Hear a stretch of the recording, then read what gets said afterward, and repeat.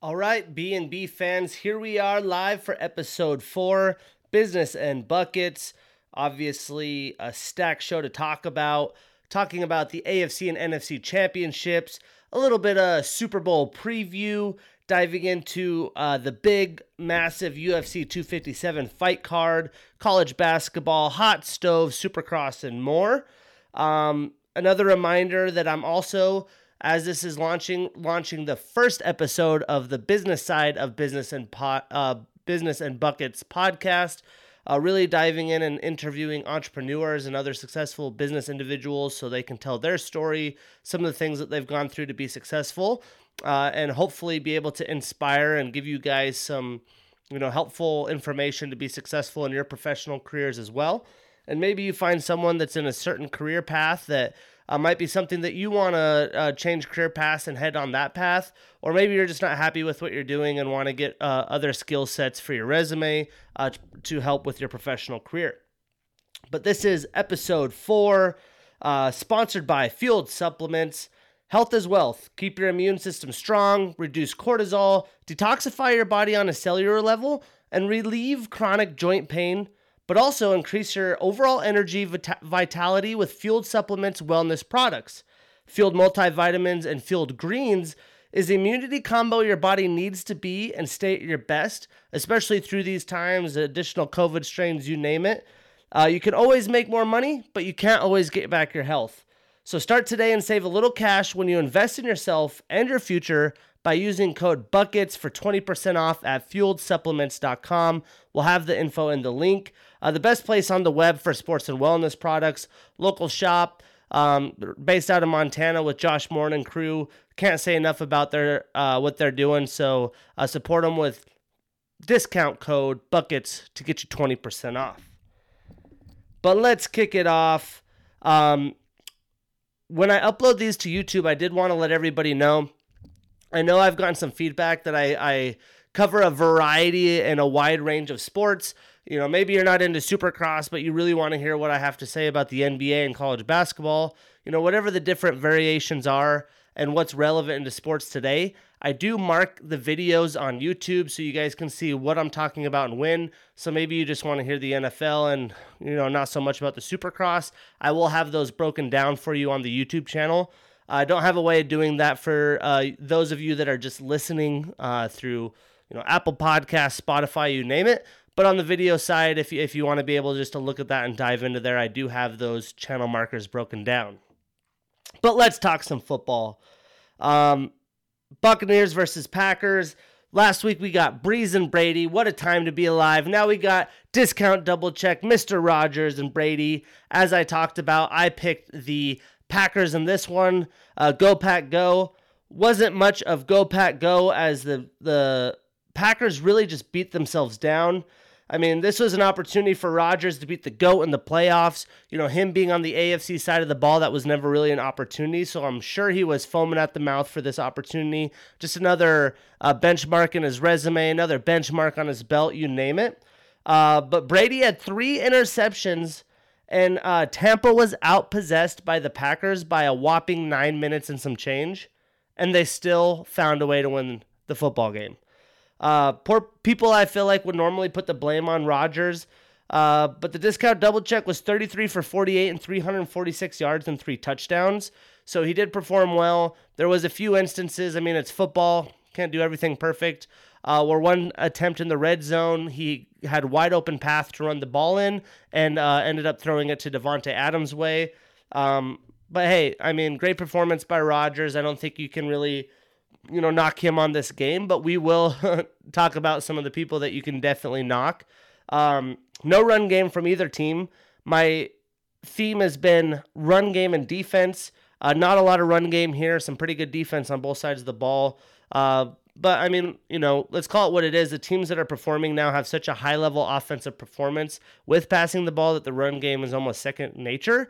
But when we talk about how to beat these teams, a big thing that I will repeat is being able to run the ball and keep them off the field and have a great defense to pressure the quarterbacks, because we're witnessing amazing quarterbacks at this time in the playoffs.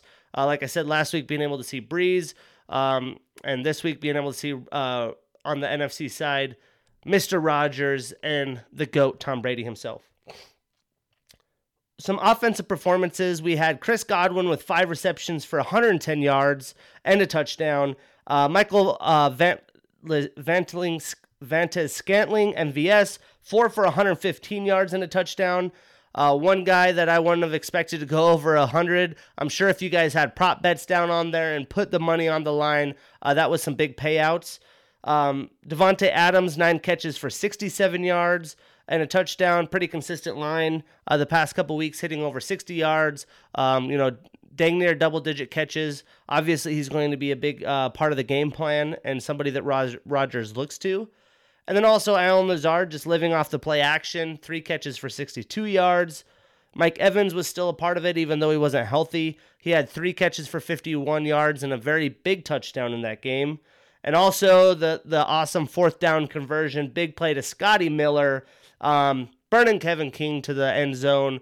Man with 6'3" speed, you can't have him one-on-one like that and be able to expect to keep pace with them. So broken coverage there. Don't know why the hell they called that play, but on 4th down they went for it, and the Bucs showed that they had balls, whereas the Packers not so much.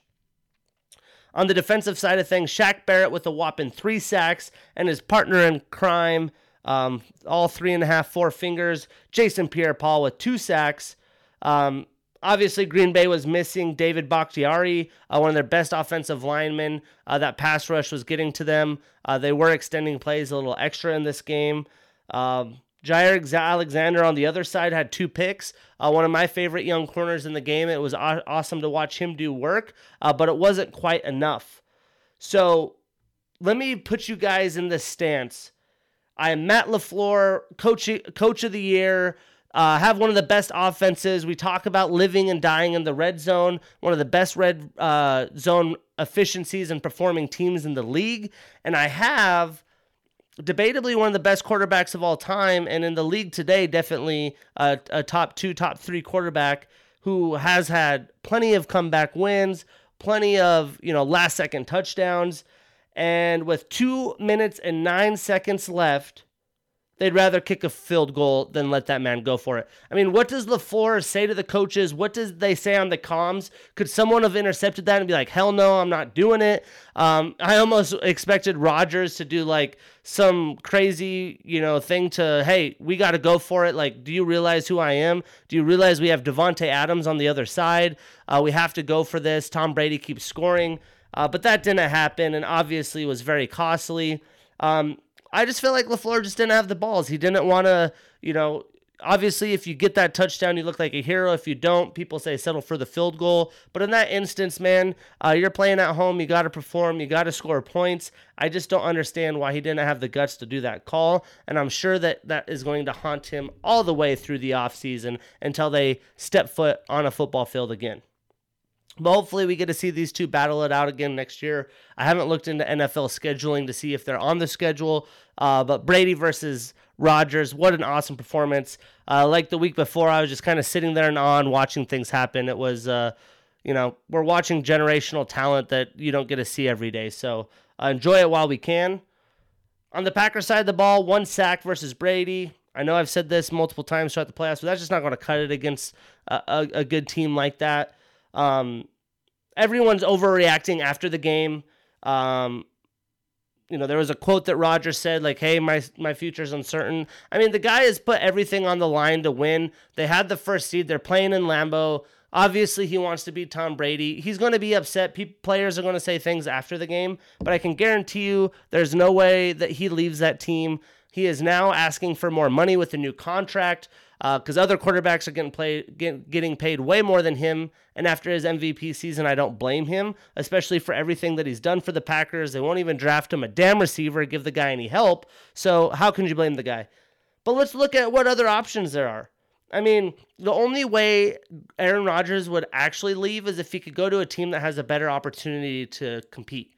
And if we look at the AFC, you have to go through Pat Mahomes. Would you rather go through an old Brady, knowing that Breeze is probably out, or go against Mahomes through the playoffs every year?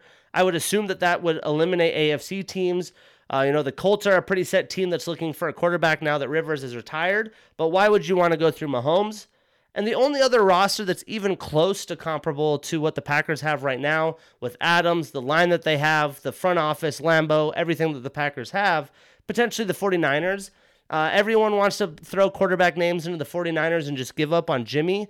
But I just don't see that being a very good matchup. I know that Rodgers is from California, but Shanahan runs a tight ship. He doesn't like those big egos. I think that's why Jimmy works for him and that he will stick with Jimmy and give him another opportunity. I mean, he's 1 year away from going to the Super Bowl, so give the guy a break. I just don't see anything happening. Maybe the Packers can just buck up and draft a receiver. There's a lot of big-time talent at the receiver position. We've seen young receivers come into the league and perform. Obviously, MVS had a big game here, but those aren't the type of receivers that you want around Aaron Rodgers outside of Devontae Adams. So I am very intrigued to see what happens there. Tell the tape when I look at this, I just feel like the Packers lost the game. The Bucs didn't really win. Again, Brady 3 interceptions. Usually you're not going to win with that kind of performance. It was a close game, but it's just kind of crazy. It was 31-26 final score. But it's just crazy that the Packers lost that game. I had put a parlay on the division or championship weekends. I had picked Chiefs, I had picked Packers, and I picked the overs on both. Both games did go over, which is always risky. High-performing offenses, that's just where I wanted to go. But damn it, Packers let me down. On the other side of the ball in the AFC, the Bills, they hung in there with the Chiefs 24-38. I think after this game, everyone realizes, oh, shit, yeah, the Chiefs are serious, right? They do mean business. They kind of lacklusterly, fell into the playoffs, and people were knocking their play. Mahomes, is he healthy? Like, come on, guys, you saw they're plenty healthy. There's too many weapons for anybody to defend on that offense, so no surprise here for me. And it's going to, we'll talk about the champion or Super Bowl matchup here in a second, but it's going to be hard for me to pick against the Chiefs in this game and many more games in the future as long as that core is together. I mean, they're just on another level. Mr. Patty Mahomes, 29 for 38, 325 yards and 3 touchdowns. Another great statistical performance he could put on his resume in his young career at 25 years old. Allen led the team in rushing with 7 attempts for 88 yards. QB leading in rushing. I talked about how the Bills don't have any rushing attack, and Singletary definitely didn't do them any favors in this game. Beasley led the Bills receiving with 7 catches on 88 yards. I talked about the one game that they put him in early in the playoffs. He was limping on the field, just looked like he wasn't even close to 100%.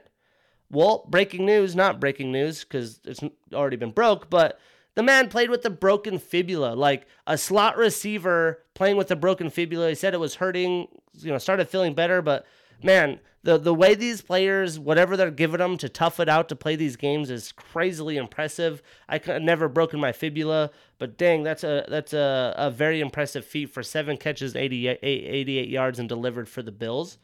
And then Stephon Diggs, not too far behind with 6 catches and 77 yards. They did pretty good job shutting him down. When I was talking about the matchup last week, I had expected Diggs to have a bigger game and knew that he would have to have a big game to win. But they did well with zone schematics and double teams to slow him down because one-on-one matchups, we knew on paper Diggs had the advantage.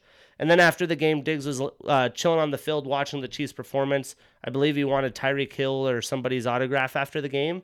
But humble guy, I could tell that his appetites and his fuel is fired. He's been in pretty far in the playoffs before to be let down. So I'd imagine a breakout performance for him next year. Even though this was a breakout performance, I would expect him to keep getting better. And in the fantasy world, if you guys are big fantasy players, I'm sure he's going to be a hot commodity and somebody that you'd want on your team. John Brown had been big throughout the playoffs, and I thought would have to come through big and deliver in this game. Only 2 catches for 24 yards. Only 3 targets, so he wasn't even targeted very much. I haven't watched the film back by any means. I have a full-time job and don't get the benefit of working for ESPN where I can just study film. But I expected him to be more part of the game plan and be involved, especially as much coverage as they were giving to Stephon Diggs. But at the end of the day, I mean, they didn't really have a lot of time. Josh Allen was taking some of the worst sacks I've ever seen. He does remind me of Big Ben early in his career when he would take all that damage, try to extend the plays and keep things going. And sometimes it was just to a detriment. He tries to do too much, and we saw that from Josh Allen in this game. the Chiefs definitely eased Clyde Edwards-Helaire into the game. He had only 6 carries, and Williams had 13, who has been running the ball pretty well. He doesn't get a lot of credit, but he's done well. And, obviously Le'Veon Bell came on the team. He didn't play, but, he's really led the team the second half of this season and in the playoffs. So props to him. I don't think he gets much love. On the Chiefs offensive side of the ball, let's look at these stats. Cheetah, Tyreek Hill, 9 catches, 172 yards. I am going to say this is the hardest player in the league to schematically plan against. How do you stop that speed? You have to double team. You have to have a safety over the top, because if not, you'll see he will consistently burn you. I know that the Bills were in some man for a while, thought that their defense could hold up. They had switched to zone. We're still getting eaten alive. And then they weren't even being physical with Travis Kelce off the line. The man had 13 catches, 118 yards. He was just snaking himself in the middle of the field. Even Romo on the commentary was talking and trying to urge the Bills to, be physical with Kelce at the line. I think everyone knows that, but the Bills just weren't executing there, which was a little shock to me, especially when they have Matt Milano, who's done pretty well in pass coverage. Get physical. Don't let him beat you off the line. Make him force it. They have to go the deep ball with Kelce or with Hill, and if you have double coverage, that's a play that you're okay with. But nobody's quite figured out how to stop this tandem, and couple weeks out, Clyde Edwards-Helaire is only going to be healthier, and it seems like in the Super Bowl that everyone that's been out is going to play. Watkins, Bell, AB, a lot of these guys don't have huge roles, but everyone that's been out is expected to play, so that'll be interesting. The Bills had 1 sack to Kansas City's 4. Again, if you have a guy like Mahomes, you got to force him out and around out of the pocket, even though he's got those sidearm throws, no look. You're going to be in a better position, but Kansas City took advantage there. And then the Bills, again, another situation that you're like, how, this team's had such a good year. The coaches are some of the top young coaches, and maybe it's lack of experience or just no balls. I'm not too sure, or it's all statistics. But how did they not go for it before half? And they ended up kicking the field goal. Blows my mind. With the way the Chiefs are scoring, the position of the game, knowing that you have to put up points, I feel like you have to go for it there. So that was definitely a criticized decision by the Bills that it just blows my mind that they didn't do that. They're going to have to figure something out at the run game, whether they draft a running back, sign a free agent. I don't believe there's a ton of free agents out there, maybe a James Conner role player, because Devin Singletary is not cutting it. They have him for 2 more years on the rookie contract. They have a good young line, but they're going to have a complementary run game. I could even see some Ravens action with the way Josh Allen's running. He's shifty, he's quick. Maybe do some options, some jet sweeps, get some commotion going on to confuse the defenses. I think that's how the Bills level up next year. It's just great schematics and adding to that offense, especially in the run game. Because if you can get that run game going, that play action is going to be even more deadly. And if you have another option, whether it's John Brown or somebody better or younger, next to Diggs, it's going to be a deadly offense for sure. Now let's talk Super Bowl. I know we have 2 weeks. There's no football this weekend. That's always brutal this time of year.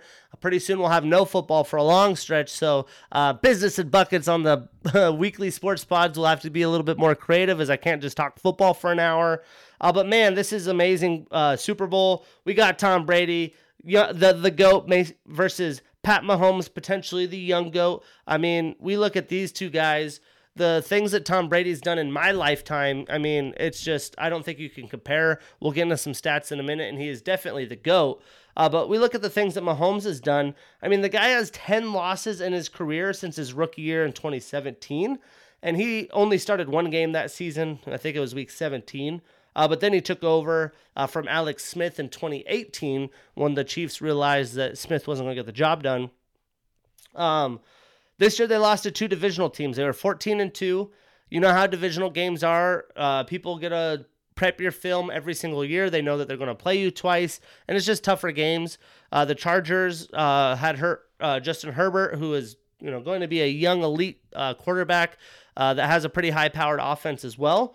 And the Raiders are, battling to make the playoffs. They signed John Gruden to that huge contract, and they're trying to figure things out too. And I'm sure the first thing Gruden's trying to do is, how do I beat the Chiefs? How can I win this division?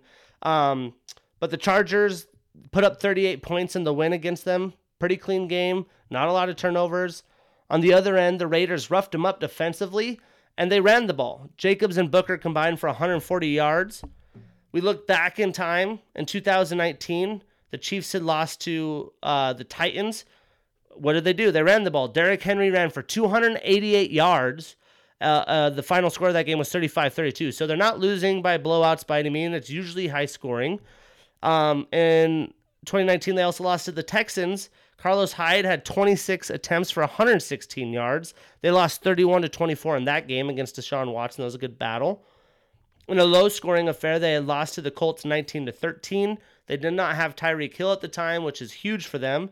But Marlon Mack also ran the ball well in that game. 29 carries for 132 yards. In the AFC Championship in 2018, I mean, this was a gem. I really wish Mahomes would have won this one and put the damn Patriots out of opportunity to win another Super Bowl and put Tom back in there. But it was a thriller. It was 37-31. It was high-scoring offense, pretty clean game from both sides. Basically, the Pats won the coin toss in overtime and were able to go down and score, so the Chiefs didn't have an opportunity. So that was kind of the luck of the coin toss. Whoever was going to win that coin toss probably go down and score and win the game. They also lost to the Seahawks that year, 38-31, another high-scoring game. Seahawks ran for 204 yards, so obviously running game is a recipe to beat the Chiefs. They lost to the Chargers that year, 29-28. One of the bigger games that season in 2018 was that Week 11 game for the LA Rams at the Coliseum because they didn't have their stadium built. Final score was 54-51. Mahomes threw 3 picks, so that was a game where he affected the game. And they almost still won, 54-51, 3 picks. That's crazy. That same season, they lost in the AFC Championship. They lost to the Patriots 43-40. They ran the ball over 170 yards, and Mahomes had 2 picks. So you look at this, you know, no one's really figured out a great recipe since Mahomes has taken over with Hill on the team, with Kelsey on the team. Now you have Clyde Edwards-Helaire. You still have Sammy Watkins, who will be playing in the Super Bowl, has been out for a while. But there's not a great way to beat this team. I mean, Mahomes has just ran through the league since he started for the Chiefs. You got Andy Reid drawing up the schematics, playing to his strengths. I had talked about on Twitter the jet sweep that they had. I mean, not many players are getting 45, 50 yards on jet sweeps in big-time playoff games like that. But you open it up, Andy Reid knows how to put his guys in space, has that speed to take advantage of. You got Hardman. He'll have Watkins now, who was big in the Super Bowl last year. You got Hill. I mean, there's just, how do you match up against them? But, you know, looking at this, it seems like the biggest thing in common and why I hit it so hard in the playoffs is you got to have a run game. You got to be physical with them, limit them on the field. And when they're not scoring all the time, keeping that momentum down, Russian Mahomes, he might get frustrated and try to force things because he does do shovel passes to Kelsey in the goal line. He does do no looks and does sidearm throws. You know, when he's trying to force things and he's not scoring every drive, you know, maybe he'll force a bad shovel pass or a bad sidearm pass or try to do something too fancy. But at the end of the day, I mean, this is going to be a future dynasty as long as these guys are wrapped up together. For his career, the man, Pat Mahomes, is 1,114 attempts, 1,114 completions on 1,687 attempts for 14,152 yards and 114 touchdowns versus 24 receptions. That gives him a career rating of 108.7, which is one of the best all time. I want to say it's second.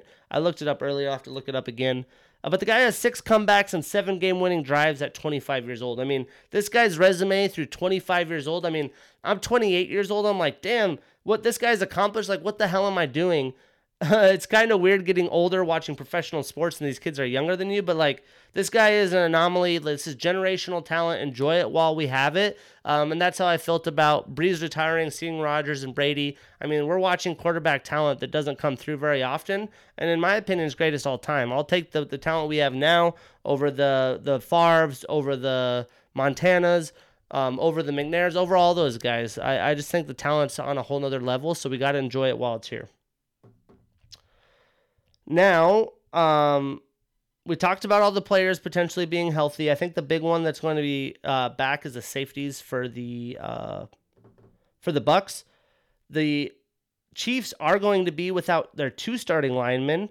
one of their young picks, Eric Flowers, and their other starting linemen, so that could be crucial, as we talked about the pass rush of JPP and Shaq Barrett being effective. So we'll see how that works, but I mean, the Chiefs' offense is so quick. They get the ball out quickly.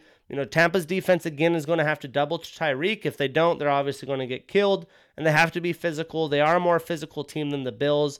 They do have Derek White, who's a young, fast, athletic linebacker that could potentially match up well. He looked good last week coming off an injury, so he seems like he is pretty healthy.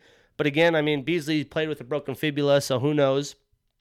And they need to run the ball. They have Leonard Fournette, playoff Lenny, looking good out there. They also have Ronald Jones, who's starting to get healthier and will have an extra week to get some rest. So I'd imagine them playing heavily. Bruce Arians, former Steelers coordinator, through their Super Bowl run. I think he understands. I think he knows what he has to do to deliver. And when they asked him in the interview, he's like, yeah, I'm super pumped to play in the Super Bowl, but not excited to have to play the trio of Mahomes, Kelsey, and Hill. I mean, it's a nightmare on paper, and it's hard to match up with, and you can't completely stop them. So I would assume heavy dose of run game and physicality, bringing the blitz, knowing that those linemen are out. But hey, I mean, the Chiefs, they're without 4 starting linemen from the Super Bowl last year, and you wouldn't even know it. They're 14-2 and destroying the league. So it might not be that big of a deal, but in most places, 2 linemen, that's very critical. When we look at Mahomes, we talked about the no looks, we looked at the sidearms. I mean, there's this traditional mold of what a quarterback is, and he's really, creating and is kind of the upper echelon of what this new mold is. We have the Josh Allens, we have the Lamar Jacksons that are running the ball, but they're just not quite able to do what Mahomes is able to do.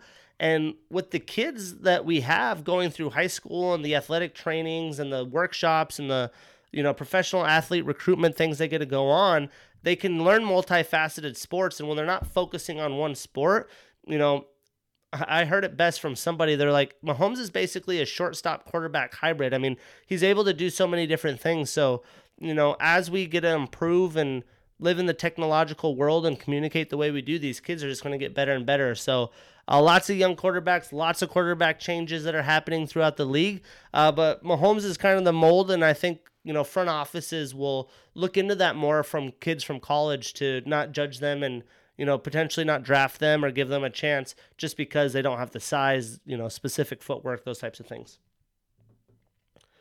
When I look at the Tampa run, though, I mean, this is one of the more impressive Super Bowl runs I've ever seen. I really didn't give them a chance. I know they were Super Bowl favorites to a lot of analysts, ESPNs, the big name sports networks. But I just didn't think with 1 year they could get things together. Gronkowski, he's there. He's blocking well. He had that big time play on the screen, the one catch he had last game. But it's not like he's the old Gronkowski taking third down passes, big passes in the end zone. And I just thought it was going to take some while to get things going. Antonio Brown, he's been there. He's been somewhat involved, but not as huge as you'd think. Mike Evans being hurt. It takes some time. But, with Tom Brady and Bruce Arians, it's been a pretty impressive run. They've gone through Breeze. They've gone through Rodgers in the playoffs. That's not an easy feat at all. And we look at it, I mean, Tom's already like the most winning playoff quarterback in Bucs history, which is pretty sad for that franchise. He has more playoff touchdowns than any Bucs quarterback in NFL history. I thought that was a unique stat that I saw. And he has more Super Bowls than the entire Bucs franchise. So if that doesn't say much, I mean, this guy is just on another level. The accolades that he has, I don't think ever will be beaten.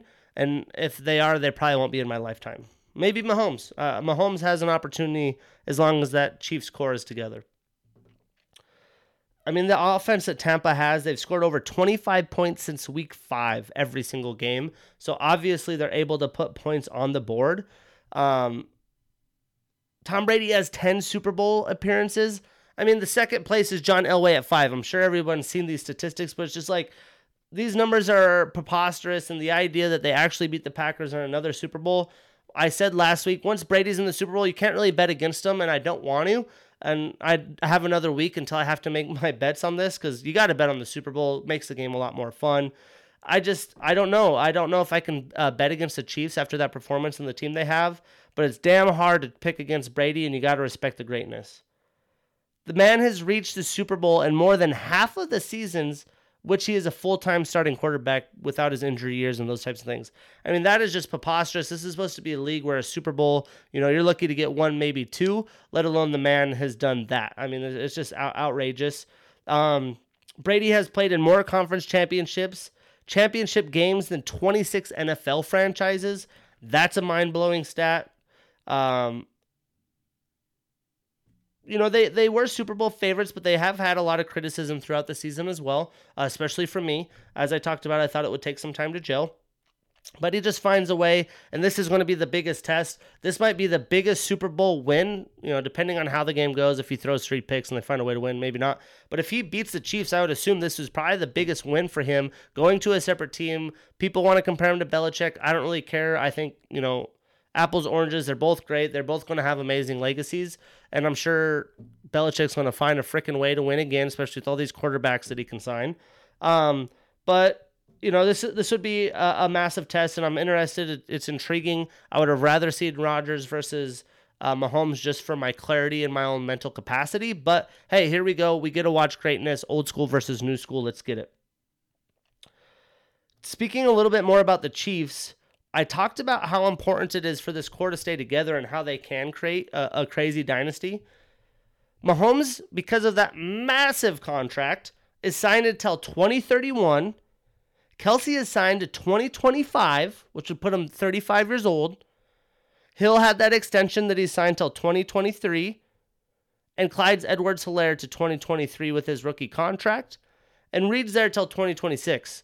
So outside of Hill and Edwards-Helaire, who's on his rookie contract, these guys are pretty much together through 2025, which is a scary thing for their division, the AFC West, most importantly, but the whole AFC and the NFL in general. And everybody knows this. Like I said, if you're the Chargers' new head coach, you're Gruden and squad, the first thing you're trying to figure out is how the hell can I beat the Chiefs? And if you're an aspiring Super Bowl team in the AFC, you're probably thinking the same thing. I don't know off the top of my head a team that's pretty damn close to being in a Super Bowl next year. The Bills probably be one of the front runners, but until we see what happens to the quarterbacks, the Deshaun Watsons, I imagine the Colts get somebody. Those types of things. It's really hard to say in the AFC versus the NFC. In his career, he has earned 10 division titles, 5 NFC championship appearances. This is Andy Reid. 3 AFC championship appearances, and 3 Super Bowl appearances. Reid's teams have made the playoffs 16 times, and he's got a 17-14 record, probably about to be 18-14. I don't think this guy, we could say enough about him. He gets a lot of props. We have the Andy Reid tree and all the coaches that he's helped, but man, he's got to be happy being in the position that he is. And, the defense, they don't have a ton of tremendous big names. You have the Honey Badger back there. You got a couple good pass rushers. But as long as you have this offensive core sign, you'll find a way on defense. You'll get young talent. You'll keep the revolving door, and you'll figure out what you need to do on the defensive side. They are improved this year, but to keep the team intact. As long as that offense is together, though, I just don't see many teams beating them. As a Steelers fan, this will probably be Ben's last year, make somewhat of a run, make the playoffs. But, with a team like this, I don't even expect anything. Most teams shouldn't. This is just crazy, the talent and the position this team has, especially if they keep Hill for a long time. And if he does leave, though, that changes everything. Kelsey will be aged. He's great, but without Hill on that side, Kelsey's numbers aren't as spectacular. And you can schematically plan around that team. But with Hill, everything's different. You got to double the guy so fast, there's just nothing that you can do really to completely shut him down unless you provide openings elsewhere, and Andy Reid's going to exploit those if you do. Outside of the Super Bowl, we'll talk a little bit more about it next week. We do have another week until football. But other things happen in the league. We talked about a lot of coaching hires last week. The Eagles had hired Nick Sirianni as their head coach and Jonathan Gannon as their defensive coordinator, so they made moves. It's rumored to be, I know Peterson had gotten a few offerings for offensive coordinator positions, but the rumor is he wants to take a year off. But with Sirianni, he's been in Philly before. He spent the last 3 seasons under Frank Reich in Indianapolis. He followed to the Colts from the Eagles, which Reich was hired away from the Eagles in 2018. He's 39 years old. He has a dozen years of NFL offensive coaching experience, and most recently directing the Colts offense to a top 10 finish in yards per game, 9th in points per game, and 11th in passing yards per game. This past year as a part of a team that, was in the wild card and a pretty stout team that I don't think anybody wanted to play. They could run the ball. They have a great defense, but old man Phillip Rivers just going to get the job done. Within the Eagles, there was rumor that Deuce Staley might get a upper position, and it sounds like he just kind of got sick of getting passed over with other promotions, and he didn't get the internal promotions. So he ditched them to go to the Lions as a running back coach. So that'll be interesting to see. They have a few heads there in Detroit, and with the new coaching, it'll be interesting to see what they plan on the running game, because I know that they need to figure out something in that position, especially without Stafford. And then Gannon is in his third season. He was in Indianapolis as a defensive cornerbacks coach. He has 13 years of coaching experience, including 9 seasons with the Colts, Minnesota Vikings, and Tennessee Titans. He also spent 3 seasons as a scout with the Rams. So they got some pretty tenured coaches to take over that team. And, that division's a crapshoot. You get things put together. First thing they got to understand is Carson Wentz going to be a part of the team? But if they do get it together, they win that division, you get a playoff spot. So that'll be interesting to see how that works out for them. And we got to give a shout out to my guy, Drew Brees. I said I hated watching him go out like that. Well, then his wife had the audacity to say, not only did he play, and played well, right? You can't knock the guy. He played well. He gave it all on the line. He had a torn rotator cuff, torn fascia, which is in your foot, not comfortable as a quarterback, 11 broken ribs, and a collapsed lung. I've never done any of those things, but I know what's involved with those. I mean, that's brutal. What the hell they put in him, or is he really that mentally strong? That's crazy. And if he would have won against the Bucs, would have even been more crazier to hear after, whatever happened to them against the Packers. They would win. They're in the Super Bowl. I mean, we would have found out a couple weeks. It's even more crazy. But damn. Shout out to Drew Brees for doing that. I mean, he's a legend. That'll even make him be more of a legend. So, again, shout out Mr. Drew Brees. Matt Stafford out of Detroit. He's selling on to greener pastures, which you look at the Phillip Rivers we were talking about, kind of wasted his career with a lackluster team and franchise that really didn't, manage his career the best. So I'm happy for Matt Stafford. I don't think he gets a ton of credit. The guy's 32 years old. He could go to a team that has a well-structured roster and win automatically. Getting out of Detroit is going to be huge for him. I mean, 8 out of his 10 full seasons at quarterback, the man's thrown for over 4,000 yards, and a majority of those 8 over 4,500 yards. So I could imagine, the Patriots, Deshaun Watson's out there, maybe a Carson Wentz. You got Matt Stafford out there. I'm sure they're going to try to take advantage of one of these guys. And the Colts is one of the best rosters that you can be a part of. The problem with the Colts is you got to play Patty Mahomes in the playoffs. So we'll see how this shakes out. It's going to be a crazy offseason. We'll be tracking it like it's the hot stove in baseball. And I'm sure it's going to be hotter than the hot stove in baseball because that shit's been cold for way too long. And there was a rumor today that I saw. Thought I'd throw it in the script. The Pats almost got Stephon Diggs. They went hard at Stephon Diggs. They got the Bills. That just shows you Belichick's wanting to make moves. He has all this cap space. He has those opted-out defensive players going. I really hope they don't figure shit out and they don't get a big quarterback. But Belichick, he's going to figure it out. He's going to get into his winning ways. And we're going to have to deal with the Patriots being back in the playoffs. Because to be honest with that division, it's only going to take a few moves. And I think we all knew that Cam Newton really wasn't going to deliver for them, and that wasn't the answer. Moving on to the UFC fights. Dustin the Diamond Poirier. I tried telling everybody he outperformed my expectations even. I had put a Twitter poll out there. 100% chose Conor McGregor. Everyone's hyping Conor McGregor up and thinks that he is one of the best fighters in the UFC. But he got diamond. I mean, he got beat down. Dustin finished the fight in the second round. I put my money in the round parlays for the third and fifth round, so he did it even sooner than I thought he would. But as I mentioned, you make it past the first round. You take a couple of those lefts that Conor's going to throw, and most likely I figured Dustin would out cardio him, outstrike him, outpoint him, potentially knock TKO or get his back and submit him later in the fight. But it didn't even make it that far. The crazy story of this one was those calf and leg kicks, and man, were they brutal. I was telling my friends as we were watching the fights, when your body is planted to throw because everything's exerted off your back leg, and someone kicks that leg and your whole body is shifting around the octagon, that's how you know that kick's landing and landing pretty brutally.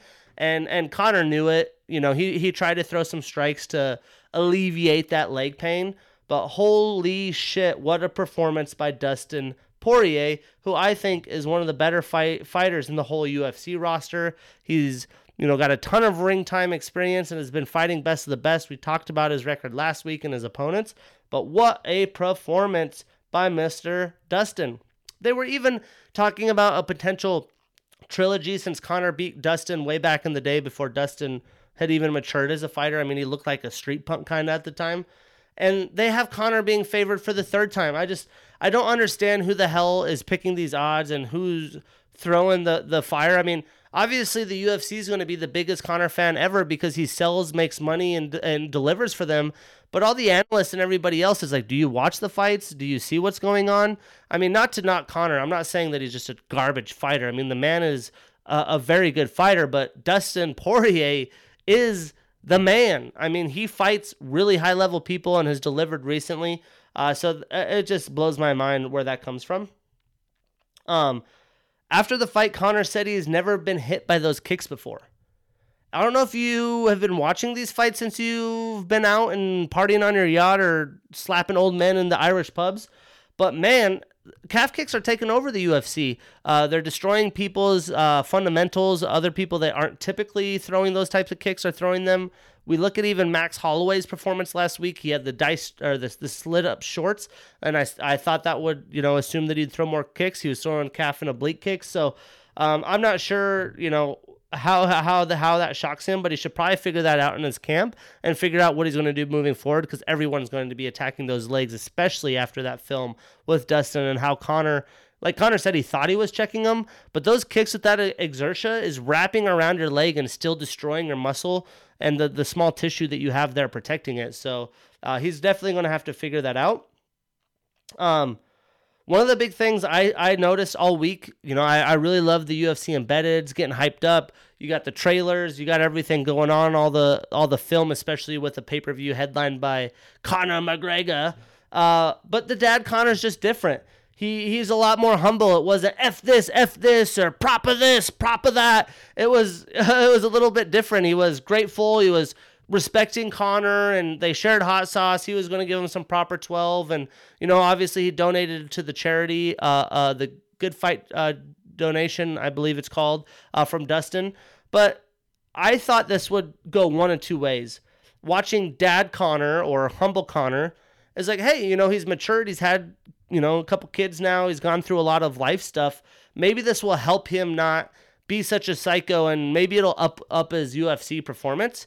But really what I wanted to think was, he's built up this whole character, his whole UFC career, and he's been so aggressive, and that aggression kind of helps perform in the ring and helps him do his thing. And I thought since he wasn't trying to mentally beat down Dustin like he did last time and get in his head more and be the old Conor character, that it would affect him in the fight. And I think it definitely did. You look at the first fight with Dustin, I mean, he was in Dustin's head so bad. Dustin said that he was so emotional that he was like seeing black out there and was just fighting the way he normally doesn't fight. So it'll be interesting to see what Conor does next time. And it's going to be interesting to see where he really wants his career to go from here. I don't know. I mean, I was here with a bunch of fans, a couple friends that were all rooting for McGregor. So I really enjoyed the way the fight performed because, it seemed like everybody was Dustin versus the world. But at this point, it's like his legacy's on the line. All it took to finish him was 30 head strikes and 18 leg kicks, which for a Conor fight, that's from recent memory, the fastest to finish Conor that I've seen and the most beautiful performance. I mean, you look at Dustin, if he had a plan, it was pretty damn near executed. He took a couple hits that rocked him a little better than I think he would, want to admit. But do you want to be the proper number 12, just the showman that takes the Nate Diaz trilogy that will maybe fight, like a Jorge Masvidal for a BMF, just like these random fights that are just big money making fights? Or are you going to get your shit together and try to be one of the best of all time, like you said you were going to be, in the chomp and everything else? Because right now you're not champ. You're Mr. Daddy Yacht, just kicking it too much, that needs to get your ass in the ring and fight some real fighters, because the UFC rosters is not slacking by any means, especially in the lightweight division. In my it's hard to say, but it's a very stacked division, potentially the best in the UFC. So we'll see what happens. Right after the fight, he already talked about wanting a trilogy. Dustin's up for it, but then he was saying, I want to fight Dustin for the title this time now that Khabib's probably not fighting. I want to fight him for that. It's like, why the hell would Dustin do that? That does not make any sense. Hopefully, Dana and the UFC does not push that upon Dustin, because I think that's bullshit. Maybe in the future, sure, it's a good money fight. You take that, but I would assume that it's the Nate Diaz fight next for him. Why? It gives Conor more time. It helps him build his brand back, and it's going to be a banger. It's a trilogy. The first two fights were amazing, and Nate hasn't had a lot of time in the ring either. It's a win-win for the UFC, so I'd imagine that would be the next fight. But we'll see what happens. This is it's a big decision, and Conor said he wanted to be back in the ring a couple more times this year, so this next fight is going to be huge for his legacy and what he has to provide to the UFC. How about Michael Chandler, man? I did not give the guy any credit. I had, admitted to you guys I don't watch Bellator. I'm not a Bellator guy, so I didn't dive into Bellator and study Michael Chandler and watch his film. I do know that top dogs in Bellator that he fought, that we talked about last week, the Benson Hendersons, the Eddie Alvarezes, they're great, but they're just not on the same level as a UFC roster. And the way Dan Hooker looked against Poirier, damn near beat him, and just the people he's demolished, I figured the fighting styles of Chandler being a wrestler, Hooker being that long, lanky guy that loves elbows and knees, he would chip him out and end up taking him down probably the third or fourth round. But Chandler came out, man. He was aggressive. He kind of stalked Hooker down. He was throwing bombs, and I didn't know that he had that kind of power. I know a couple of UFC big head honchos. I can't remember who said it. But anyways, a couple of people said they're not surprised at all. But after that performance, I want to see him versus Dustin for the title. I think that's more intriguing than Charles Oliveira, or Charlie Olives, as Dan Hooker called him in the press conference for the fight. One of the better press conferences I've seen. Dan Hooker was just hilarious. He was making fun of Charlie Olives for not making weight, and he says, "I got broomsticks bigger than this boy." So that was super fun. I was excited that they had the press conferences back. Hopefully that continues. There was some limited fans in Abu Dhabi. It seemed like a lot more fans. It was pretty loud in there, so that was really cool. I know Dana said there's a lot of road bumps coming up with, Biden in office, this new strain, and we'll see what happens with the UFC. They battled through the first issues with coronavirus, so I'm sure they'll be okay, but there might be some limitations. And can they go back to Fight Island? Do they continue in Vegas? Is Vegas going to get flack from Biden or, the head honcho? So we'll see what happens. Hopefully there's no issues there, but damn, Chandler, probably the best welcoming to the UFC you can have. Really put yourself on the map there. And he said he wanted to size people up. He sized up what was going on. After watching Poirier do work, I'm sure he's probably like, holy shit, Dustin can really perform.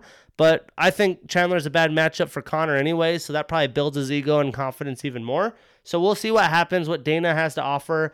I think technically Charles Oliveira is probably more qualified with his UFC tenure, what he's done. He had an awesome performance himself in his last fight against Tony Ferguson. He diced him up. So it'll probably be Oliveira versus Dustin, but I would love to see Chandler fight against him. I think that's the fight that everybody wants to see.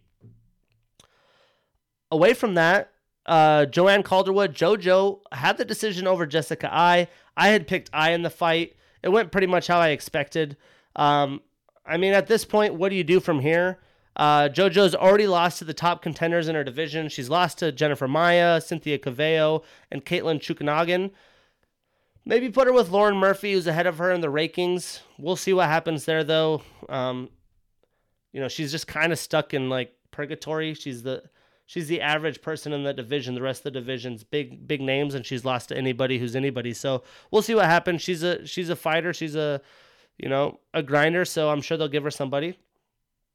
And then Marina Rodriguez really screwed up my bets for the night. I thought Ribas was going to, clean house. She's this big, almost superstar in the women's division, talking about going into 2 divisions, and looked like she was going to be unstoppable. She's got that contagious attitude. I thought she was going to get the job done, but Marina Rodriguez ended up finishing her in the second round. So we'll see what happens here. There's a lot of good names in their division. I know that Ribas was scheduled to fight Karate Hottie, which is, why am I blanking on her name? Michelle Watterson. So we'll see what happens. I think a Tisha Torres fight would be a blast.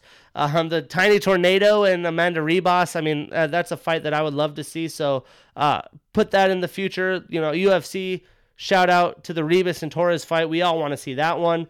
But if not the Karate Hottie, since it was supposed to happen previously, I think that'd be a good fight.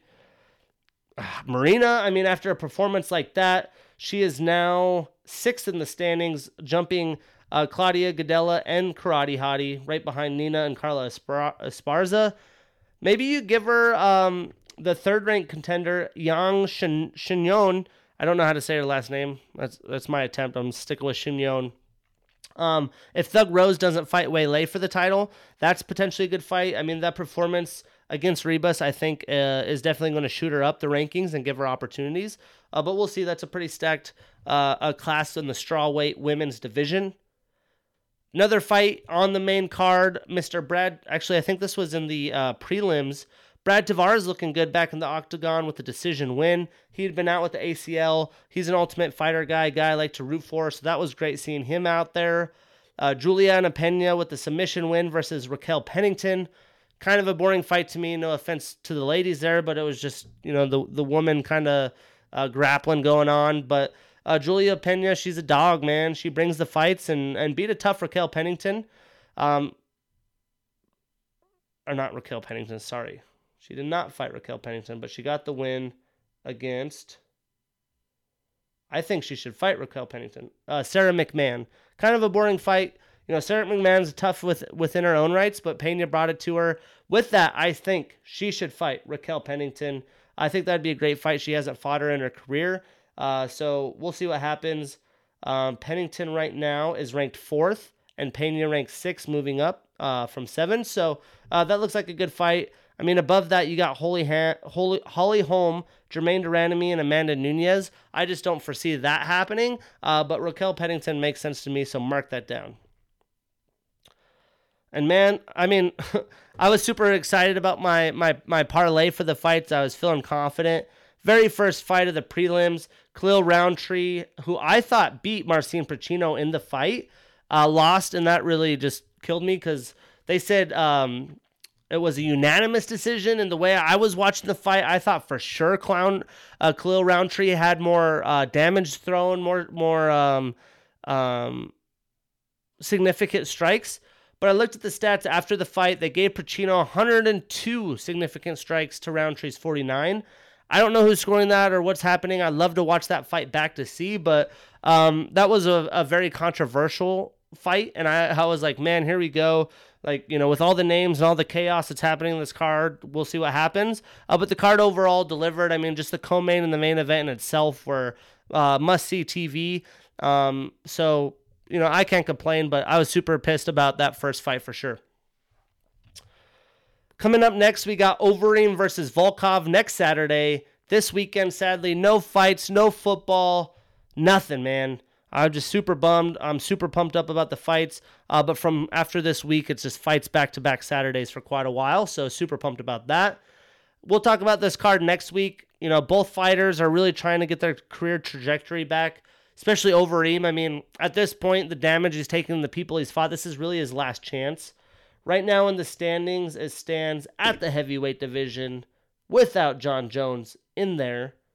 We got Overeem at 5 and Volkov at 6. So it's about a 5-6. In front of them, we got Derek Lewis, Jorinzo Rosenstrike, Curtis Blades, Francis Ngannou, and Stipe Miocic. And Dana already announced the winner of Stipe versus Ngannou gets the GOAT, John Jones. So we'll see how things shake out. Overeem has an awesome performance. Maybe he could shoot up there, fight the loser, Stipe Ngannou, for the opportunity to have a title shot at John Jones. But, I mean, Volkov's no slouch. He's long, lanky, tough son of a gun, so we'll talk about that fight next week. But it's a nice, deep fight card. Lots of good fights on there for a fight night, right? This isn't a pay-per-view. This isn't a UFC, so we'll see what happens. Good thing it's not a pay-per-view. Dana all week was talking about getting these illegal streamers and bitching about illegal streamers. I'm here in Seattle, tried to buy the ESPN Plus pay-per-view. Wouldn't even load. Nothing was happening. People had supposedly bought the fights, couldn't even watch the fights. He said it was a West Coast issue, and the pay-per-view still was the second best pay-per-view in UFC history. I say bullshit on that, especially with all the blackout on the West Coast. I mean, there's no way. Maybe that's before all the refunds that he's got to issue and all the shit show, but you know, the UFC is making moves. We have the UFC on ABC. We got ESPN Plus. We got Fight Pass. We have all these networks. But if you're one performance where you're going to have your big namers on pay-per-view, get your shit together. You know, is that Disney's fault? I'm sure. But if you're going to have that platform be successful, you got to be able to deliver here. And to be honest, the streaming quality is sometimes better than what ESPN Plus offers. I know it's based off Wi-Fi, but if I can stream the fights via Wi-Fi and it's a better HD picture than ESPN Plus via the same Wi-Fi, it doesn't make much sense. Either way, I'm not super thrilled with the ESPN Plus performance so far. It's a glitchy app. They need to get their shit together, and the UFC should be pushing their buttons on that because I think that's unacceptable, especially with your main draw on Conor McGregor. The main draw to me is John Jones, but everyone wants to see the champ. John Jones about to be champ, so watch out. After this fight, though, I mean, let's look at some of the lightweight fights. I had talked about wanting Chandler versus Poirier. I think they do Poirier versus Charlie Olives, though. I think you got to go probably Justin Gaethje versus Chandler if that's the case. I think, you know, Justin's obviously coming off a loss, but, you know, it's Khabib. So I think you give him Chandler. I think that gives Chandler another UFC fight. If he wins that, then he has an opportunity at the title. I mean, this is unless Khabib comes back, but none of the fights right now make sense to me. I think I said GSP is the fight for him to go 30-0, and that's not something that he needs to make a decision on now. I think sooner the better, but that's still not for the title because I don't think GSP's aspirations would be coming back, keeping the title. It would just be a one-and-done fight. So, I mean, the division's up for air. I know in the weekly press conferences, they had talked about doing a lightweight tournament, and McGregor and everyone said they were in. That would be super intriguing and a lot of fun. But I think those are the fights that you have to make. I talked about that I think the UFC will put Conor with Nate. But if that happens, or if that doesn't happen, maybe put Nate versus Tony. You know, Tony's taken a couple losses. Shoot, Tony versus Conor wouldn't be a bad fight either. Or maybe even Hooker. I mean, Hooker's 2 losses in a row against really good competition with Chandler and with Dustin Poirier. So, you know, maybe a Tony Hooker fight, maybe a Nate Conor fight. I like those the best. But we'll see what happens. These are big fights for really all 3 of them, especially when you have multiple losses in the UFC. I see Hooker being able to move on from this easier, though, than a Tony and Conor, because Conor's at such a high pedestal with the fans that he's got to continue winning. And Tony's just getting older, and I think his chin's kind of falling apart. But there was some controversy about Hooker as well. He threw the gloves in the octagon, was super pissed after the fight. So some people think he might be calling it. I haven't seen anything saying any updates on what happened there, but I wouldn't imagine Hooker calls it after that. I mean, you know, 2 brutal losses in a row. You got to be pissed. I'd be pissed as well, but I don't think he calls it by any means. Lots of Apex fights coming. You know, there is potential of going back to Fight Island, but like I said, there's just a lot of uncertainty for them with scheduling because of COVID and Biden being in office. So we'll see what happens, but there has been some pretty big fights that are official now, and they all happen to be in the middleweight division where Izzy can just move up, potentially get another title, and watch the thing shake out so that he could retain both titles. So we got number 1 ranked Robert Whittaker versus number 2 Paulo Costa. This is a banger fight. Can't wait for that to happen. We already knew Kevin Holland had called out Derek Brunson. Derek Brunson's ranked 7, Derek Holland 10 in that class. That's now official. That's going to be an awesome fight to watch. And then today, Darren Till versus Martin Vittori. That's 4-5 in the middleweight division. Till had a loss recently to Whitaker. So this is going to be big for the middleweight division and some big-time fights that I am super excited for in the future. And we'll see what happens. Because outside of that, they had announced Ben Askren's fighting Jake Paul on the Triller Network. Mike Tyson has talked about continuing these vet fights and alluded to even potentially fighting Holyfield in the future, and then more celebs fighting. They said it's good for the sport. Sure, I watch it. I'm intrigued. So they're going to keep doing that. Please, on behalf of the MMA and professional fighter community, Ben Askren destroyed Jake Paul. Ben Askren's old. He looks slow. I don't think he's much of a striker. He's known as a wrestler. So it's going to be interesting to see how that plays out. But if Ben Askren can stop Jake Paul, we don't have to hear about all of his bullshit anymore. So I'd love to see that happening. But we'll see what happens. It's going to be interesting to see how that shakes out. I did watch the Food Truck Diaries with Mike Tyson, and holy shit, that was funny. He was talking about the boxing, the future of boxing, some of the big superstars. And the whole point of the show is you get to go to a food truck with Brendan Schaub and then eat it while you're interviewing. And he was about to eat. He ordered food. He's like, holy shit, I can't eat this. I forgot I'm on shrooms right now. Classic Mike Tyson, whatever age he's at, just still out rolling, doing his thing. But yeah, Askren versus Jake Paul, April 12th, the same night of the Whitaker-Costa fight. So I won't be watching that live, but I'm sure I'll see the highlights, and hopefully we see Jake Paul get knocked out. But Ben Askren knocking anybody out, I'm not betting on it. So we'll see. Let's pivot to the hardwoods. Lots of action coming up. I talked about no fights. I talked about no football. Hardwoods is taking over this Saturday, this weekend, and we got some big things to discuss that's happened and what's coming up. So let's go. So on the hardwood, one of the biggest takeaways that I have is the 76ers. They're on top of the East. They beat the Celtics twice. We had talked about how important that's going to be for playoff matchups. And they beat them pretty handily as Embiid just balled out. Big storyline though. Tatum wasn't playing. He still was out due to health restrictions and COVID. But one thing with the Embiid though, man, I love the way that they're playing. They're doing their thing. But can we please chill on the flops? This guy is just flopping left and right and out of control flops. If you're a big dominating center, you can't be flopping like that. We didn't see Shaq out there flopping. We don't see Dwight Howard out there flopping. We don't see legitimate centers out there flopping like that. That's a guard play move and just a shitty move in general. So please cut the shit. Hopefully we don't see Embiid continually flopping like that. They beat the Pistons once and then lost to them the second time without Embiid, so you could see how important that is because the Pistons are atrocious. They have 4 wins. They're tied with the Timberwolves for worst. Technically they have one more loss than the Timberwolves, so they have the worst record in the NBA. And the rest of the 76ers team played, so you can see how pivotal of a player he is to that team. But just cut the shit with the flopping, man. Let's get over it. You're ruining. I don't even want to root for you when you're flopping like that. The bottom of the East is going to be a scrap. Not necessarily the bottom of the East, but the 8 seed to the few teams that are within striking distance of the playoffs. We got the Cavs, Knicks, Magic, Raptors, Bulls, Hornets, and the Heat, Eastern Conference champion, the Heat of all teams, that are battling it out. And I expect a lot of these teams to make moves before the trade deadline. Obviously, Jimmy Butler, Tyler Hero, and others have been out for the Heat because of COVID, and I would assume that they'd climb their way back into the standings, especially the way Bam Adebayo is playing. But it's going to be interesting to see how that shakes out. I do expect to see some moves. And looking at the standings now, we got the Mavs and the Spurs outside of the West, which is pretty impressive.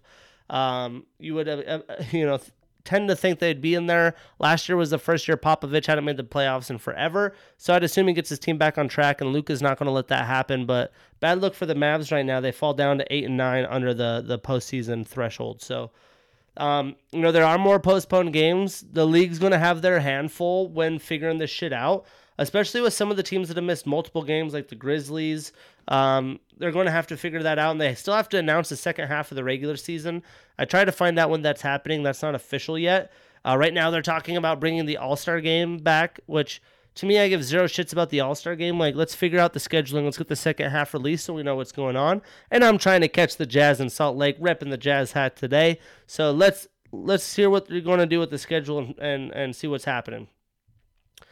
We talked about the huge James Harden trade to the Nets and their new big three.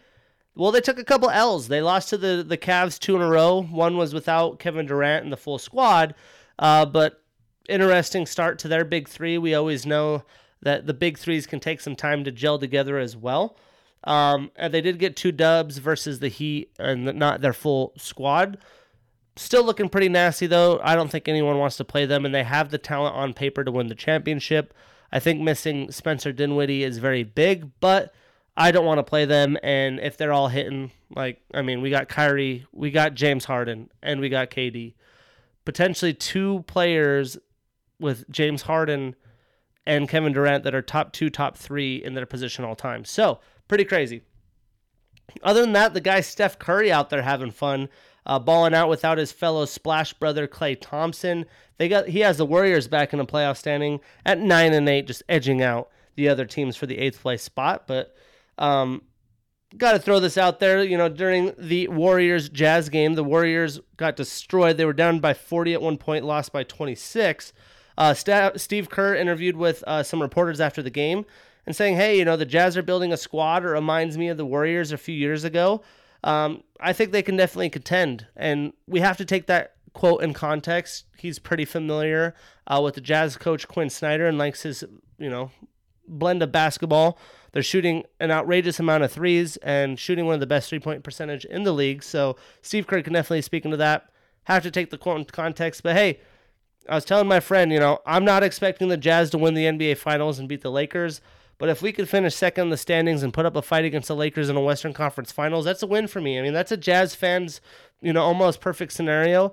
Obviously, I'd like to win a championship, but we can't recruit the LeBron Jameses of the world. We can't get those major superstars. We have to draft and build a team the way we have with the Bogdanovich signing on kind of a cheap contract.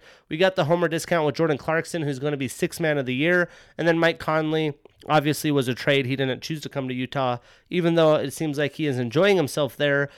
And he's a free agent this year, so we'll see what happens. But the Jazz are doing their thing. They're going for the season longest win streak tonight at 9 wins. They play the Knicks, who they lost to earlier on the road this season. This one is in Salt Lake, and they do have fans, so we'll see how that plays out for them. Donovan keeps improving. Every year he's improving. The Jazz are 3rd in offense and 3rd in defense, so it's not like, they're lucky for being where they're at 2nd in the Western Conference standings.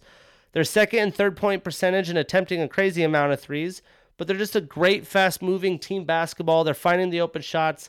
Sometimes they try to find the open shot so much they pass open shots for a more open shot, which doesn't always work, and they miss and leads to turnovers. But the play is definitely proving itself, and they continually to win ball games. So, after this, I'll be tuning into that Jazz game if it's still left to see what's happening there. But did want to touch base on, the Shaq coverage. I did tune into that game. A TNT game for the Jazz. I'm definitely going to watch it, watch the halftime, watch the postgame, see what the guys have to say. And everyone's just freaking out about what Shaq has to say. I mean, he's mentored some of the best players in the league, including Dwayne Wade. That was my guy. He was pivotal to him and his early success and helping him with his career. He played with LeBron James for a little while. He played with Kobe. I mean, some of the biggest egos and some of the best athletes out there. Shaq has it right, dude. This guy is a guy that I don't think there'll ever be another similar player to him and just straight up dominated basketball. He makes fun of Rudy Gobert and his $200 million contract because he gets 10 points, 11 rebounds a night. Yeah, he's not Shaq. To Shaq's point, I'm sure he wished he had that kind of contract and he's sour about it and he could have got paid that much. No knock on Rudy. He's a 2-time defensive player of the year. Not every 7-footer could put up those stats. And no knock on Donovan. I think he's just trying to fire him up, do it his own way. I think even the young players don't even really listen to that TNT crew. It's like, oh, you old guys reliving your glory days, especially when they're talking shit. And I don't think the players take it too personally. I think the way that this got blown up, there was some players that spoke out on it, especially in the Jazz locker room. But I don't think it's really that big of a deal. I don't think the players take it too seriously. Donovan's probably like, okay, cool, dude. Like, I don't fully have your respect. Haven't had anyone's full respect since I've been in the league. I've been an underdog since I started. Let me continue to develop. Because all he had to say was, aight, bro. Like, what do you want me to say, Shaq? And he was trying to push for a quote, you could tell. And Donovan wasn't giving it to him. But then the media blew everything out of hand. Like, oh my gosh, like this is out of control. And then now it's just this huge story. And I can't stand the media in those aspects because it's always about clickbait. It's always about fucking riling the pot and getting ratings. But really, guys, it's not that big of a deal.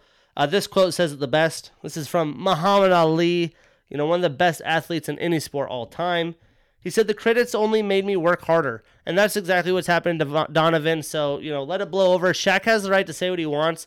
If this was, I don't know, just like a decent Hall of Famer. If this was Paul Pierce, I'd be like, okay, Paul Pierce, get the hell out of here, right? But this is Shaq. I mean, he was one of the most dominant players in his position to ever live and probably will for eternity. So it is what it is. It's not that big of a deal, though, so let's just let it blow over.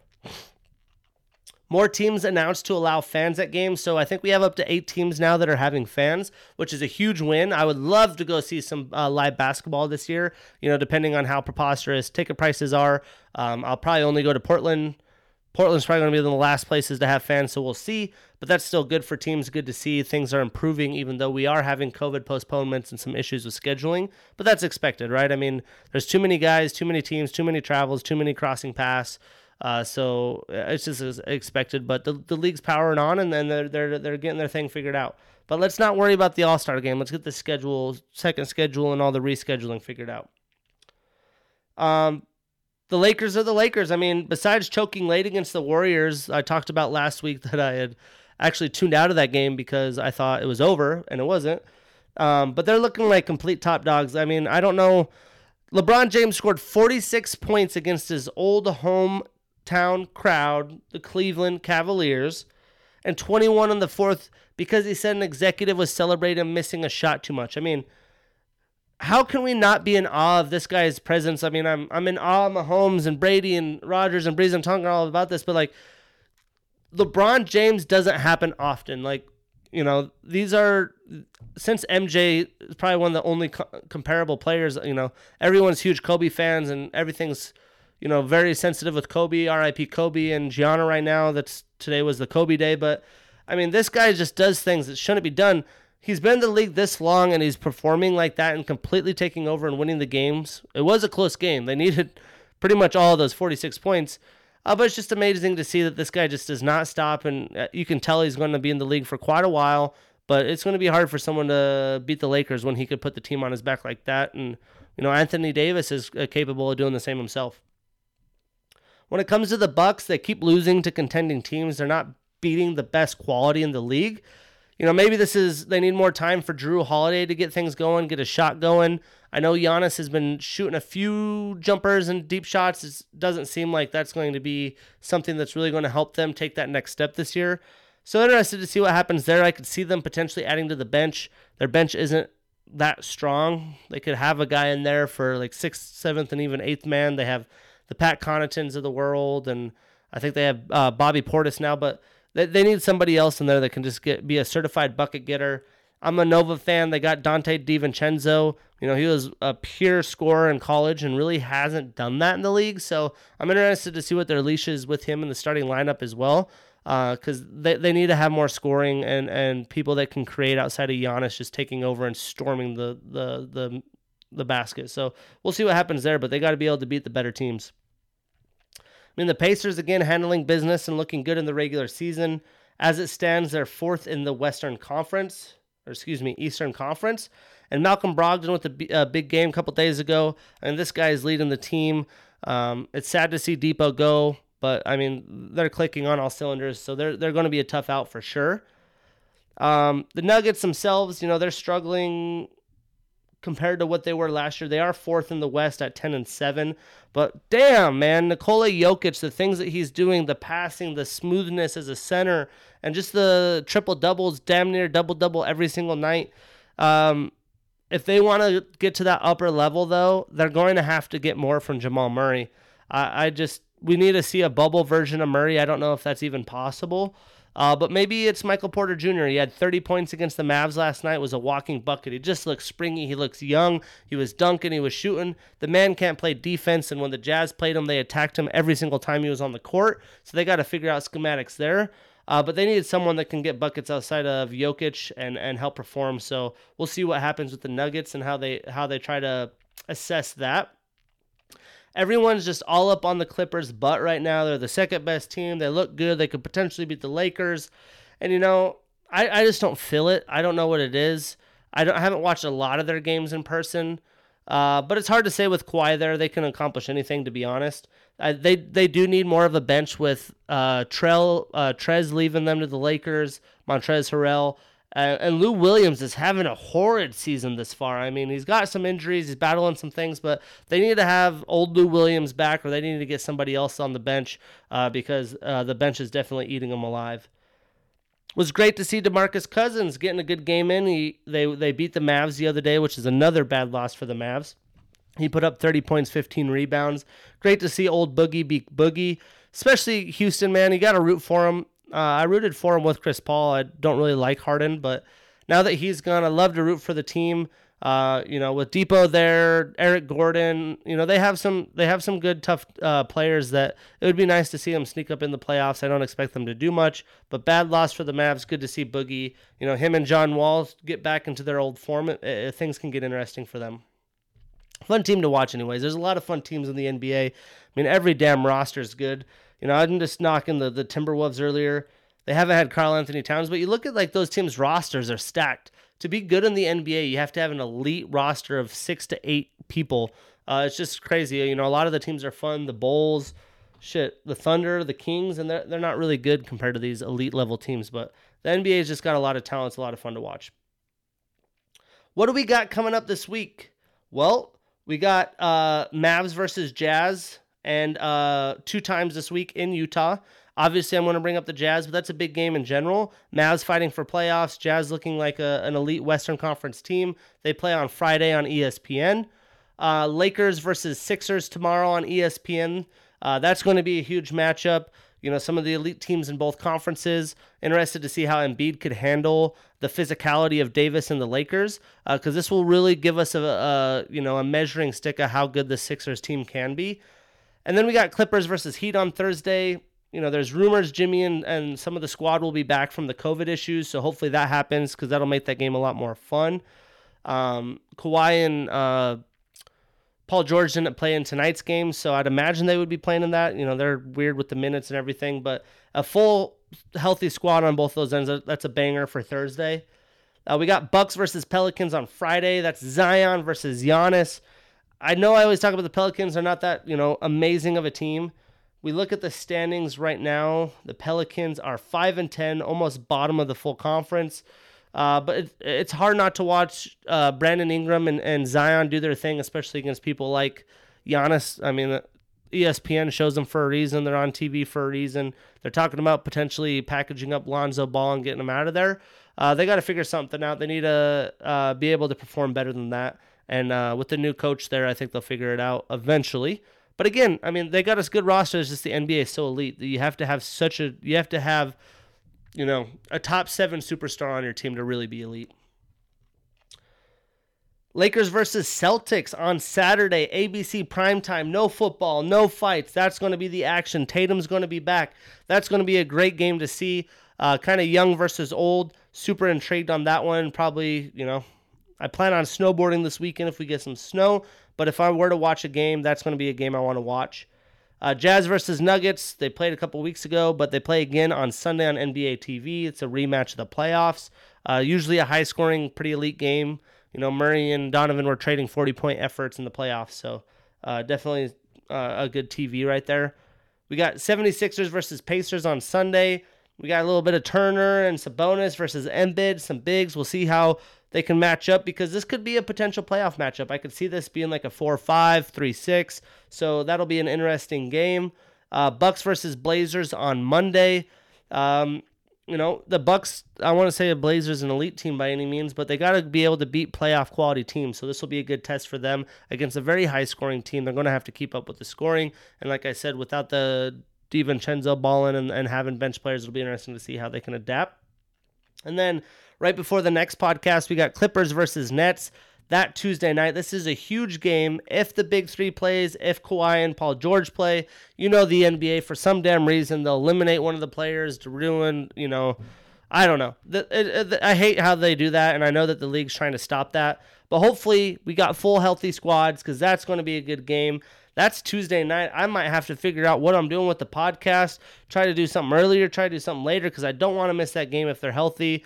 TNT gets the Monday night or Tuesday night double headers. We got that game and then Celtics Warriors, so that's going to be a great game as well. And excited to see those matchups. Steph Curry is just must-see TV anyways, but I like watching Weissman develop and Draymond coach him up, so we'll see what happens on that matchup. Before the pod comes out, obviously I launch these on Wednesdays. We do have Bucks and Pacers that Wednesday. Another good Eastern Conference preview, potential playoff matchup. Moving to the college hardwood. There's more postponed games. There was lots of postponed games last week. You look at like the Saturday schedule, some of the big days of ball, and half the teams that were supposed to be playing weren't playing.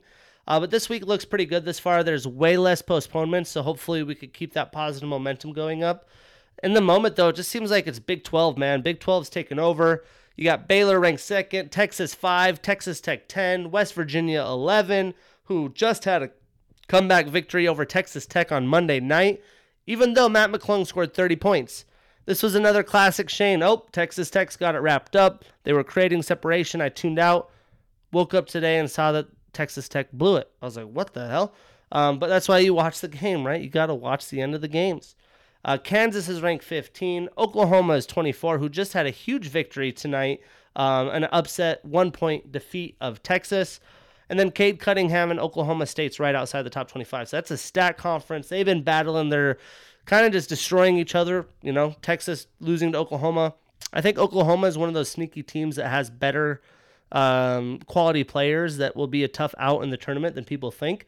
I think the Big 12 is aware of that because they have to play them. But a lot of teams and a lot of analysts out there kind of sleeping on Oklahoma. Looking at the rankings, I agree with them for the most part. The interesting team is Houston. They're number 6.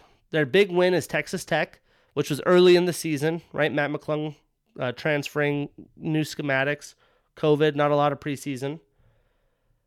And the rest of their schedule, you look at it, it's pretty winnable. So they could win out. So that'll be interesting to see. I'll be trying to watch Houston of any potential opponents.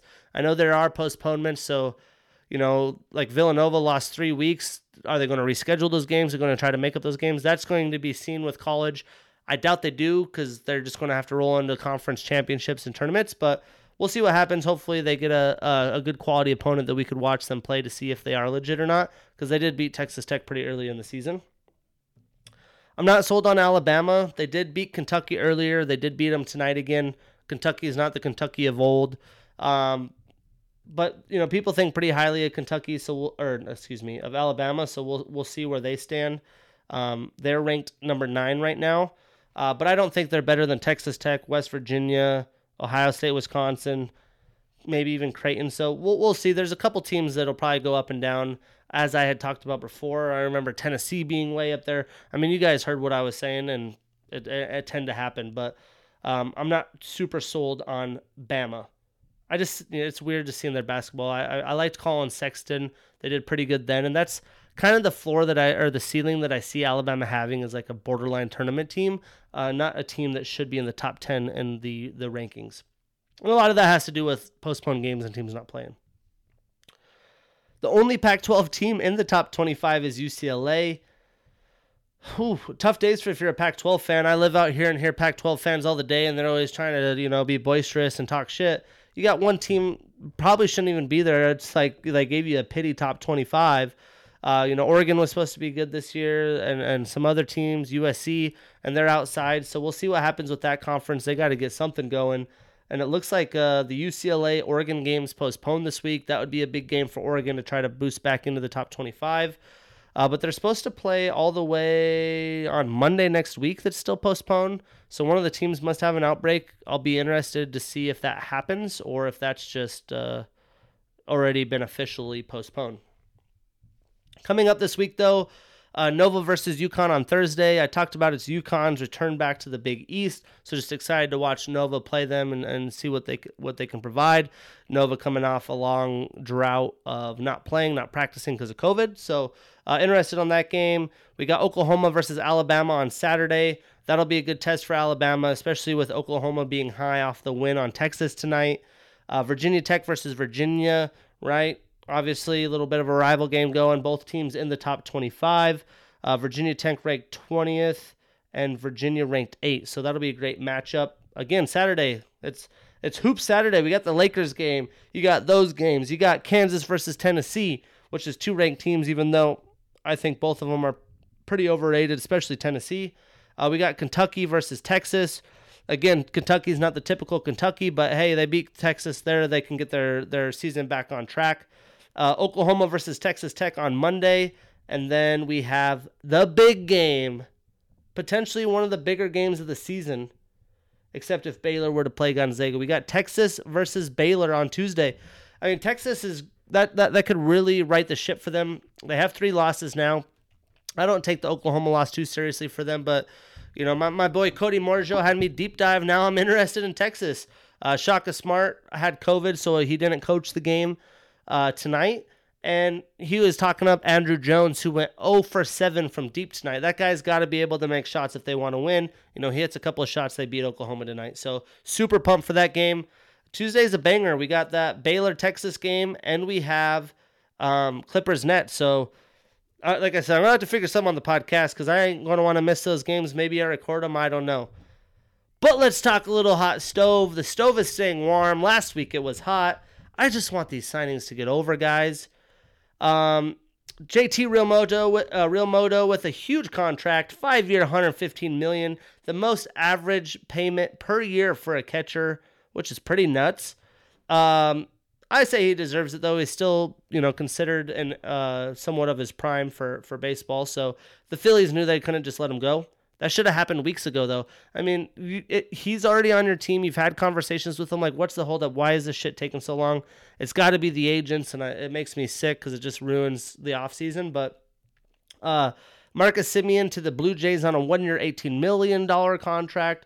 Blue Jays making moves. They signed Springer last week. There was rumor that they would get Brantley. Brantley ended up staying with the Stros, which is big for the Astros because it shows that not everyone's just trying to bounce after the whole, sign stealing scandal and all that jazz. So that's definitely a big signing for them. And Brantley's a little older, but that guy just keeps playing ball. It's like Justin Turner. They're getting their late 30s, but they're still out there balling. Andrelton Simmons had a 1-year, $10.5 million contract to the Twins. Great signing for the Twins. I love me Andrelton Simmons. I didn't want to get rid of him, but the Angels are trying to save money on the infield to put money in pitching, which brings me, the Phillies should have signed JT forever ago. Why are the Angels not signing Bauer? He's the last really good quality pitcher. They need an elite pitcher unless Ohtani can somehow, be a great pitcher and hitter and pitch a full season. But they need an ace. Pay the guy whatever you got to pay. Let's make it happen. Let's let Trout enjoy some postseason days and leave memories that, will last baseball fans forever. When I grew up as Sosa, McGuire, all those big names, you want to see them do well. We want to see Trout in the playoffs, so please make a move. Tanaka might not play. He said he might go back to Japan, which is a little surprising to me, so we'll see what happens there. And then Brad Hand, one of the best back-end rotation guys, signing with the Nationals. Outside of hot stove, we still have some time for baseball to kick things off. Was supposed to be the new Hall of Fame introduction, and nobody is introduced to the Hall of Fame for the first time since 1960. Oh, man, baseball just does some weird shit, and I just feel like they do things wrong. It's kind of political. It's kind of annoying. We're talking Roger Clemens, Curt Schilling, and Barry Bonds, who all missed it by just a couple percentages. You need to have 75%. They're both over 70. I think Curt Schilling was 12 votes off. Why are these guys not going in? I don't even think we have to bring up career stats. This is Barry Bonds, Roger Clemens, and Curt Schilling. They deserve to be in the Hall of Fame. But it's their 10th and final time next year, so it's going to be interesting to see what happens. That would be a shame. These guys didn't get in. Obviously, there's some scandals and steroids involved, but steroids is a part of baseball's history. I just don't think you could avoid it. We'll see what happens, though. I think the steroids thing, we just got to blow past it. You look at some other names that didn't get in that were, less voted upon. Todd Helton, Andrew Jones, Manny Ramirez, Gary Sheffield, Sammy Sosa. Even some of these names, I believe they should get in. But to have nobody go in this year, I think that just is retarded and blows my mind. Unlike Bonds and crew, this is Sammy Sosa's 9th year on the ballot, so he's running out of time as well, because after the 10th year, you just don't get in. And there were 14 blank ballots. Like, that, again, is just, like, blasphemy and just basically, like, voters saying, screw these players. A-Rod and Big Papi are debuting for Hall of Fame eligibility, so they might screw up the opportunity for Schilling, Bonds, and Clemens. But Kurt Schilling said he wants to be removed from the ballot after this anyways. He's just pissed off with the voting crew and the way things are being handled. I don't really blame him, but if I had a chance to get in there, I wouldn't just say screw it. I would want to get in. But that's just, a sad way to talk about these guys' careers, that they can't even get in and don't have a real good shot. These are some big names. For me as a child, those are, I would say, some of the best people I've ever seen play the game. So it's a shame. But I just wish, baseball's got these old school written rules. It just doesn't make sense. That I wish they would change it. All right. Last but not least, Supercross. Quite a race it was to finish the third race in Houston. For those of you, I know that a lot of you guys don't tune in. I talked about don't watch Supercross. I talked about me marking the parts of the video so you guys know. But hey, I'm going to try to sell you guys. I'm going to get you involved. I have friends involved in Supercross doing big things. Shout out Kyron, Colton, and Squad. I just really enjoy watching them. It's a fun thing to watch. These guys are young, talented. So check it out. It's on NBC Sports. Third race in Houston was very controversial. I'm a Ken Roczen fan. He had the race in the bag. Probably 2.5 seconds, which is a pretty good distance ahead of Cooper Webb. And then he was lapping Dean Wilson, who is a pretty solid rider, and Dean Wilson got right in his way. Ken hit the back tire, almost fell down, and gave Cooper Webb the finish in first. Webb keeps passing Roczen, passed him last time for third or fourth place finish. Just seems to have Roczen's number. Super annoying if you're a Roczen fan, but hey, props to Webb. He's clearly coming out on top of that KTM ridership with Marvin Musquin, like I had mentioned, might be a little, mano-a-mano in-team competition to see who's KTM's guy, especially after the retirement of Tony Dungy. But hey, props to Webb for that. Sucks it for Ken Roczen. He got knocked points the week before for accidentally going out of bounds. They said it was deliberate and purposeful that he went out of bounds and got back on the track, so they docked him points. So he actually didn't have the red plate, which is the first. You get the red plate if you're first in the standings. Even though he got second, he is first in the standings. We'll go over to that in a second. Within that race, Adam Sorensarulo got third, who is, Team Kawasaki, but he trains very close with Ken Roczen, so it's kind of interesting to see a little cross-team friendship there. Justin Barcia got fourth, right? We talked about him not being a one-hit wonder so far. That's just what he's been doing. The previous champ, Eli Tomac, in fifth.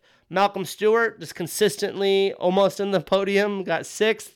Adam Plessinger with a seventh place finish. Justin Anderson, eighth.